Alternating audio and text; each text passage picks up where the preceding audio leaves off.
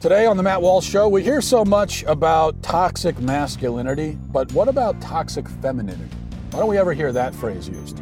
Also, we're told that the NFL has a scandal on its hands because it doesn't have enough minority head coaches at the moment. And I want to discuss why it's insane to introduce racial quotas into sports, of all things. So we'll discuss that today on the Matt Walsh Show.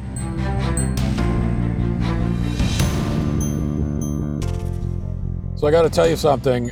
Something really strange happened. You see, today I was walking down the street and I happened across some kids bullying another kid, and so naturally I stopped and I started cheering, and I was going, "Yeah, bully that kid! Bullying is awesome! Go bullying! Go bullying! Boys will be boys." And then some other men also joined me, and we were all going, "Look at this bullying. This is some great bullying. I've seen some good bullying in my day. This is maybe the best bullying I've ever seen." We were all having that conversation. But just then, someone came up and they showed me that Gillette ad, and I realized that that actually bullying is wrong, and my whole life has been changed from the moment. In fact, I had it on my schedule to go after cheering on the bullying. I had it written down on my schedule. I was going to go stand on a street corner and yell catcalls at women. But I swear, after seeing this video, I went and I crossed catcalls off my schedule. Just crossed it right off. And then I penciled in, ask women permission to compliment them. And so that's what I did. And nobody gave me permission to compliment them. So now I have all these compliments stored up. So then I just went to a tree and I started complimenting the tree because I had to compliment someone. And this is what it means to be a real man. Okay. Anyway, but seriously, folks, I did want to kind of follow up on that, on the conversation about the Gillette ad. We talked about it yesterday. I'm not gonna rehash all my points. I wanted to really revisit one specific point and expand on something that I mentioned yesterday, which is, as we're talking about toxic masculinity, what about toxic femininity? Okay, we hear so much about toxic masculinity. Well, we don't hear about toxic femininity, and why is that? Now, as I said, that's not a phrase that I would really ever use because femininity, I know, is not toxic. In fact, what is often toxic is when women reject their femininity, reject their womanhood, just as the toxic thing is when men reject their masculinity and reject their manhood. So femininity can no more be toxic than can masculinity be toxic. But in the interests of fairness, in the interest of equality, it seems to me that toxic femininity should be a term in usage. It should be a term, in fact, that feminists insist upon because they want everything to be equal. And toxic masculinity is a term. Now, I made this point yesterday, and some people said, well, no, see, that doesn't make sense. We can't talk about toxic femininity because women don't do all of the kinds of harmful things that men do. And so women don't have, I heard many times, in fact, words to the effect of women don't have the capacity really to hurt people and to harm society and others the way that men do. Is that really the case, though? Well, let's think about this for a moment, shall we? According to Gillette and to feminists generally, toxic masculinity is when men are bullies, when they harass, assault, when they are pushy and presumptuous, not allowing women to speak, and then, of course, when they rape or when they condone rape. Now, I admit that as far as rape goes, that is more common, certainly more common among men than it is among women. Men are certainly more often the culprits in rape cases, though women do commit sexual assaults, and it's not like they never do it, or it's so statistically rare that it hardly even counts. That's not the case at all, especially these days. All you have to do is look at public schools. Public school teachers, often females, are assaulting their students all the time. Hundreds and hundreds and hundreds of cases in recent years of school children being sexually assaulted by their teachers, and very often those teachers are female. So this sort of thing does happen. But still, most cases are men. Fine, that's true. But women have other ways of causing damage. Okay, women have other ways of hurting people, especially when we're talking about bullying. And that was probably the most absurd thing about the Gillette ad, and it's just the most absurd thing in general when we're talking about bullying and toxic masculinity and all. We're lumping all these things together. This kind of like painting of bullying as a uniquely male-caused problem, which is absolutely ludicrous. Girls and women bully people all the time, and often female bullying takes a much more insidious, much more harmful form. Just look at how girls in school treat other girls. Listen, when you hear about these terrible cases of girls killing themselves because of bullying, and you hear about these cases all the time, and it's a terrible thing, but it's not usually boys who were doing the bullying in those cases. It was girls.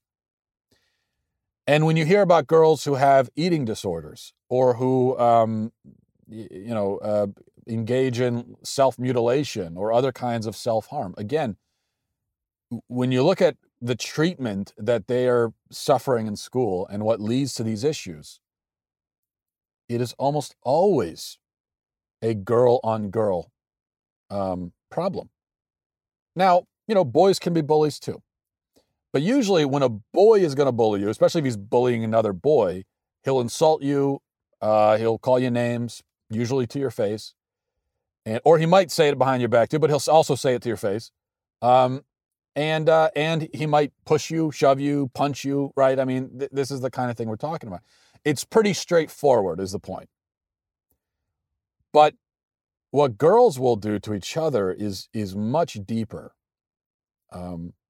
much more damaging than that, I would say. Much more calculated. They'll gossip. They'll spread rumors. I mean, they're really going to seek to destroy the life of their victim. Just talk to some women sometime who went through this in school. There are plenty of women who their school careers were ruined because of other girls and what other girls said about them, the rumors and lies and all that kind of stuff. A punch in the face hurts for a few minutes, but a destroyed reputation can ruin your life. Now, it seems odd to me that somehow we miss this, right? Somehow when we're talking about the challenges that women and girls face, we never point out that women and girls are the primary bullies and tormentors of women and girls. Somehow we just leave that out of the discussion. And by the way, women can bully men also, and girls can bully boys. That does happen. Not physically, most of the time, but it does happen in other ways, emotional and psychological ways. A girl who is higher on the social ladder than a boy definitely has the ability to ridicule, mock, embarrass him, hurt him in many ways. There are plenty of boys who dread going to school, in part at least because of how they're treated by girls in the school. And it's harder for them too, in a way, because they can't really complain about it, because nobody will take the complaint seriously, and they can't really do anything about it. When you're a boy and you're being treated viciously by a bunch of girls in school or something, there's not a lot you can really do. If you start shouting at them and screaming at them, then you're going to look like the insane person. You're going to seem like the bad guy, right? And if you're a boy and there's another boy in the school treating you that way, then for some boys, the way you might handle it is go up and punch him in the face, right? But you're not going to do that with a girl. So you just, most of the time, endure it. And this stuff happens. I mean, it happens all the time. We don't talk about it for some reason, but it does happen. Let's take something else into consideration. Men do have certain advantages over women, certain things that they can use to harm women. And bad men will use those things. And the main thing we're talking about here is physical strength. Now, this is brought up all the time. We're talking about toxic masculinity and so on and so forth. Well, men have this physical brute strength, which they can lord over women and use against them. And that's true. It does happen. It's terrible. But women have their own advantages. Mainly, they have their sexuality, and they have their appearance, and they have the desires of men, which they can manipulate and coerce, and they can use to sometimes destroy people. And this happens all the time.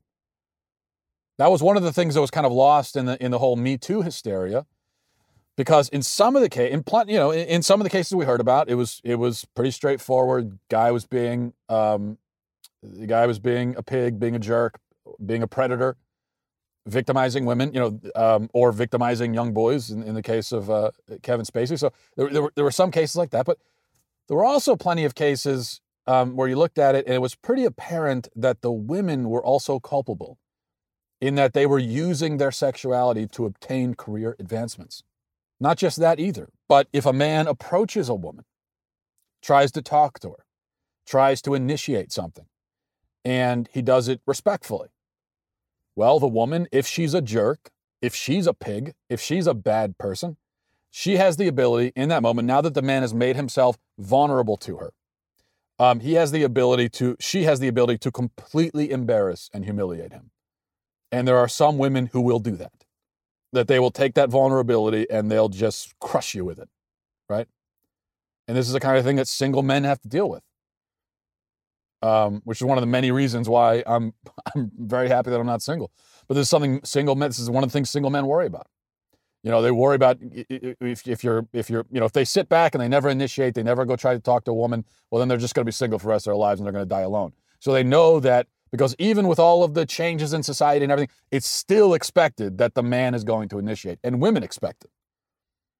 Even if they complain when some guy they don't like initiates, they still expect the initiation to happen on the part of men. Men know that, but they also know that if they try to initiate, they try to strike up a conversation, they try to get something going, again, respectfully, consensually, they know they just made themselves vulnerable. And if the woman wants to, if she's a bad person, she could destroy you. Or maybe not destroy you permanently, but she could crush you in that moment and embarrass you.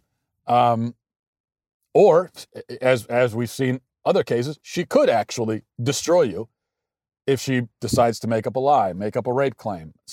These things also happen. The point here is that all of these issues, bullying, harassing, abusing, all these issues, they are much bigger, much more complex than how they're painted. And when we are determined to make men the bad guys and women the good guys, and to kind of position the issue in that black and white way, and then when we never talk about the reverse scenarios where the woman's the bad guy, then a lot of victims, including female victims, are ignored because their bully, their harasser, their predator, their abuser was a female. And that doesn't count, apparently, because nobody wants to talk about that.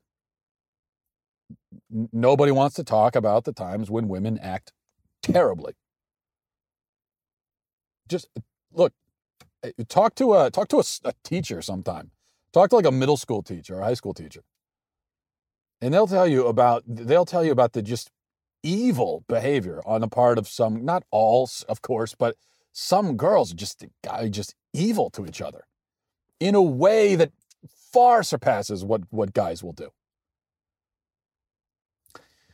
This is not, I know anytime you try to bring this up, someone's going to say, well, that's whataboutism. That's whataboutism. No, you can't do what about. We're talking about men right now. So for you to try to bring up women, you're deflecting, you're obfuscating, you're trying to avoid. Well, the whataboutism claim, the whataboutism accusation is about the laziest way to handle an argument these days. Because here's the problem. It's really easy to say, well, no, we're not talking about women, we're talking about men right now. Okay, so you can't change the subject. Yeah, but we're always talking about men. That's the point. We only ever talk about the things that the bad things that men do. There is never a time when everyone's going to agree to, okay, you know what, let's move the conversation forward. Let's focus on women for a minute. That will never happen. It never does happen. The conversation when it comes to bullying, harassing, abusing, all of that, it is always 100% of the time about men. So if we're ever going to bring women into this conversation too, and look at the whole picture and look at every facet of the problem, then somebody's going to have to go, well, what about? And so, yes, I am doing a what about, because you know what? I think we've covered men at this point. Like, we get it. We've covered it. We know, we understand. It's been established. It totally is 100% established. Everybody knows now. There are bad, terrible men out there who do bad, terrible things. We get it. We know. Yes. Thank you. Okay. Can we talk about this over here now? All right. Want to mention another thing. I wanted to talk about this because it's a great example of how identity politics leads to insanity. So there's been a lot of belly aching recently because in the NFL, there have been several head coaching vacancies during the offseason, which has only been for a few weeks. And those opportunities so far has been, I don't know, I think it's been seven or eight head coaching vacancies so far in the last few weeks. And in all but one of the cases, I believe the opportunities have gone to white coaches. And this is a source of constant outrage, the perceived lack of black head coaches. And it's one of the reasons why, or the reason why, the NFL came up with the Rooney Rule. And the Rooney Rule requires that teams have to interview black candidates for coaching jobs no matter what. Even if a team knows who it wants for its coach, which is the case plenty of times, where they've already made their decision. There's someone out there who they know they want because he fits with the scheme, he fits with what the team is doing and the program and everything else. But even in those cases, says the Rooney Rule, you got to bring in a black coach and interview him anyway, just for show, even though there's no chance he's going to get the job. Which, of course, is insulting to the black coach, and it's just generally stupid and demeaning and pointless. And that's when you try to institute identity politics and make it into a policy, you're always going to end up with generally stupid and demeaning and pointless and insulting things. But now that a bunch of teams have had the audacity in the last few weeks to hire the person that they think is best for the job rather than the person who fills a certain racial quota, the left is really upset. And now they're saying that the Rooney Rule isn't enough. And now there need to be more procedures put in place to make sure that a certain arbitrary percentage of head coaching vacancies go to black men or not just black. I mean, I'm sure they'd love it if a black woman or any sort of woman were ever to become an NFL head coach. Let me read, just as an example of this outrage, let me read an article from Yahoo Sports written by a guy by the name of Terez Paylor. Read a little bit of it. It says, Eric Bieniemy stood and smiled in front of the Kansas City Chiefs press corps last Wednesday. He spoke deliberately and passionately with pauses in between as if he were a well-spoken professor or a preacher. Days earlier, no fewer than 5 NFL teams expressed interest in interviewing the Chiefs' offensive coordinator for a head coaching job. He took many of those interviews, and given his upbeat weekly news conference, it seemed like he landed one of the 3 remaining jobs on the market. Alas, one day later, the New York Jets hired former Miami head coach Adam Gase to be their new leader, and one day after that, news trickled out that the Cincinnati Bengals were leaning toward hiring Los Angeles Rams quarterback coach Zach Taylor, while the Miami Dolphins were hiring someone else. Assuming the Taylor and Flores hires will become official when their team seasons end, it will bring an end to another head coaching cycle that was surprisingly rough for Bieniemy and other top minority coaches. Of the 8 new head coaches hired by NFL teams over the past 2 weeks, only Flores, a Brooklyn-born son of Honduran immigrants, is a man of color. Flores, and then under the header it says, a statistical step back. And it says, Flores will join Mike Tomlin of the Pittsburgh Steelers, Ron Rivera Rivera of the Carolina Panthers and Anthony Lynn of the Los Angeles Chargers as the only minority head coaches in the league to start the 2019 season. That's half the high water mark of 8 that was in place at the start of the 2018 season.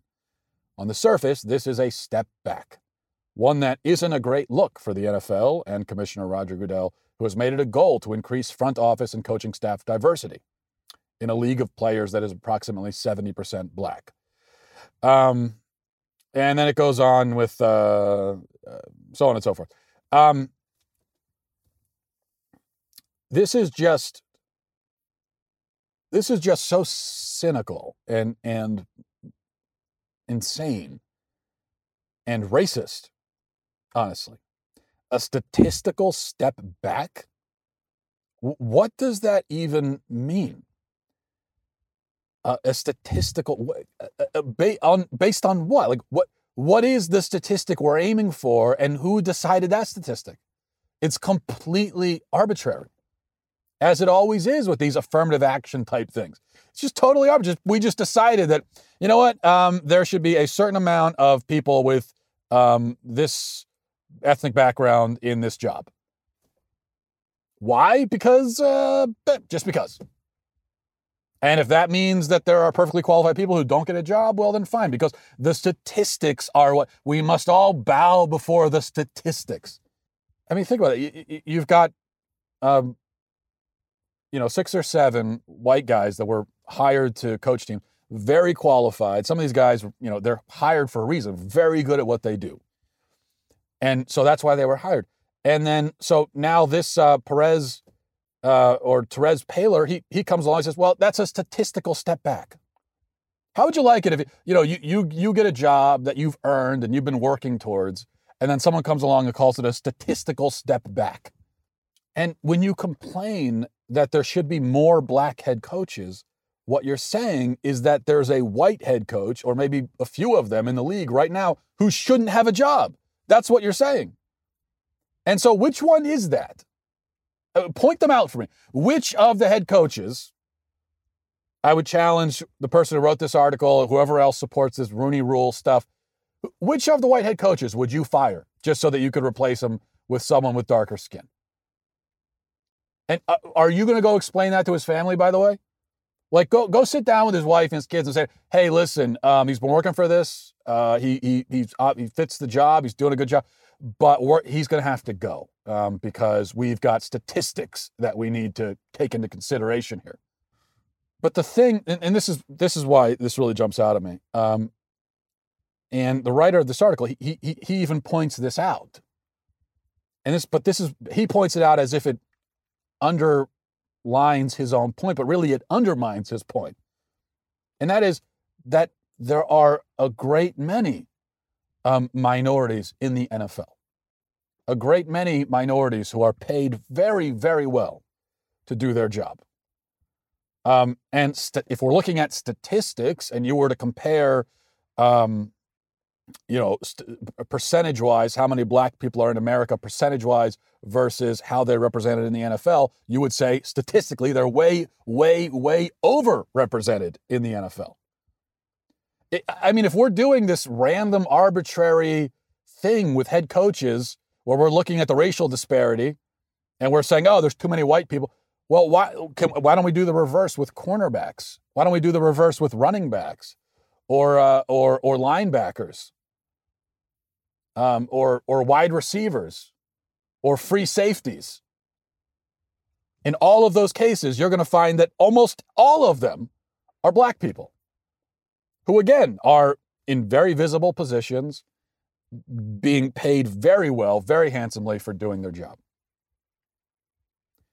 And why are they in those positions? Why are they being paid so well? Because they're extremely good at what they do. So I'm not going to complain. I wouldn't say, oh no, we need to get some more white people into wide receiver positions. There are a few white wide receivers in the league, only a few. Including one very good one. But I'm not going to say that, oh no, we need to get more, because why? Right now, if you're a wide receiver, if you're on a team, if you're on a roster as a wide receiver in the NFL, it's because you're just really good. It's because you're one of the best at doing that in the entire world. You're one of the best athletes in the world, and that's how you got on that roster. And it does not matter what your race is. And if we look and we say, well, it looks like 95% of wide receivers are black. Well, it's just because they happen to be the ones that are the best. That's why they have the job. Good for them. Great. Nothing to be upset about. But it seems so especially absurd to start playing this identity politics game with the NFL of all, or the NBA of all things.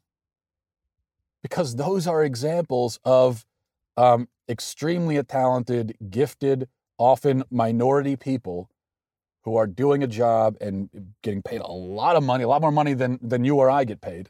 And yet we're still finding a reason to complain. Because we say, oh yeah, well, they're really represented there in that position and in that position, that position, that position, that position, that position, that position. Oh wait, but there's a position where they're not as well represented. So let's focus on that. Why? Who cares? Why does it matter? Now listen, if you could find an example in modern times of a black coaching candidate who was deprived of a job because of his skin color, then I would agree. Well, that's a problem. I mean, that's racist. If you could find an example, if you could present anything like evidence to support the idea that, for instance, the coaching candidate that was mentioned at the beginning of this article was denied those positions because the NFL owners were racist and didn't want a black guy taking up those positions, well, then you've got a case on, then you can make a case. But that's not what's happening. And in fact, what you're doing is you're demanding exactly that sort of thing, but in the reverse. You're demanding that there be white people who are deprived of a position because of the color of their skin, which is obviously, clearly racist. And the thing that just annoys me, it annoys me in general with this kind of stuff. It annoys me even more when you start injecting it into sports. Because one of the great things about sports, the reason why I like sports, the reason why even increasingly I really enjoy just sitting down and watching a game of some kind is because usually that's where all this identity politics and all this stuff, usually, hopefully, until recently anyway, all that stuff goes to the side. Because on the field or on the court, it's really just about whoever's best wins. It's just like mano-a-mano, team versus team, and if you're the best at doing it, then you win, and that's it. There are no other considerations taken into account. And that's what's great about it. In a world where in a culture where we're constantly measuring and judging and politicizing and, quantifying things and coming up with quotas and everything, it's great to be able to just sit down and watch like a football game and you know that, look, if this team has better athletes and they've got a better game plan, they're going to win. Doesn't matter. Doesn't matter what the racial makeup is. None of that matters. They're going to win. But the left says, no, they cannot allow there to be any kind of oasis in our culture where their social engineering and their political agenda does not infect. They can't allow it. And so now they're going to focus on sports too. And that is a crying shame. We will leave it there. Thanks for watching and listening. Godspeed.